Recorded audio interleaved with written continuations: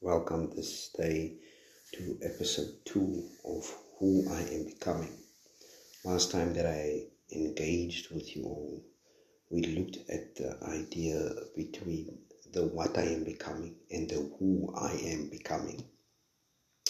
And we focus specifically on the concept called limit breaker, that we are able to pursue our dreams and the things that we put in place through the purposes of God and through the grace of God. We can become limit breakers that will be part of our identity in who we are becoming. Tonight, in this short segment, or by the time that you are listening to this, I'm recording this at night, I just have a short segment tonight, and it's basically around the concept called making it. If you really want to become a purpose-driven person or a goal-orientated person, the particular mindset that must be in you must be the mindset of I will not give up. I will pursue what God has placed before me. I will pursue this with everything that is inside of me. I am going to make it. Making it takes a change of thoughts, takes a change of behavior, takes a change of ethos and a trajectory into a specific direction. Making it is part of the identity of who you are becoming. No matter how long it takes, no matter how hard it might be, I am going to make it. What is the sign of making it? Is it the measurements of materialism? Or is it the measurements according to academics, my degrees, my qualifications? Perhaps when I forged a relationship, a romantic engagement, marriage, children, then what? Do I simply wait until I get old and fight to preserve my life and health until 79 years of age? Let me tell you, making it is enshrined in the notion that no matter what life throws at me, knowing I have the potential to overcome any obstacle.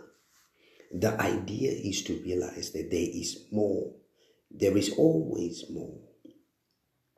Many of us give up after consecutive failure.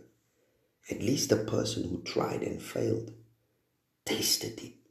They were there. Although they failed, they tasted it. In the Bible, Matthew 14 verse 25 to 31, an interesting event occurred. There was a storm. The storm was at sea. And Peter with his fellow disciples saw the Messiah walking on water. They thought it was a ghost. Isn't it funny? Many times help would stare you in the face and you would think, this is a ghost. This is coming to scare me. This could only be a mirage or an optical illusion. Peter, on the other hand, said, if it is you, Master, let me also walk on the water. It is storming. The boat almost capsized. But you, Peter, want to walk on water? Yes, he failed. He almost drowned. But Jesus pulled Peter from the water. When you read this portion of scripture, I don't read it any time that Jesus carried him back to the boat. It says when they arrived at the boat, they climbed in. After failure, Peter tasted something that would separate him from his peers.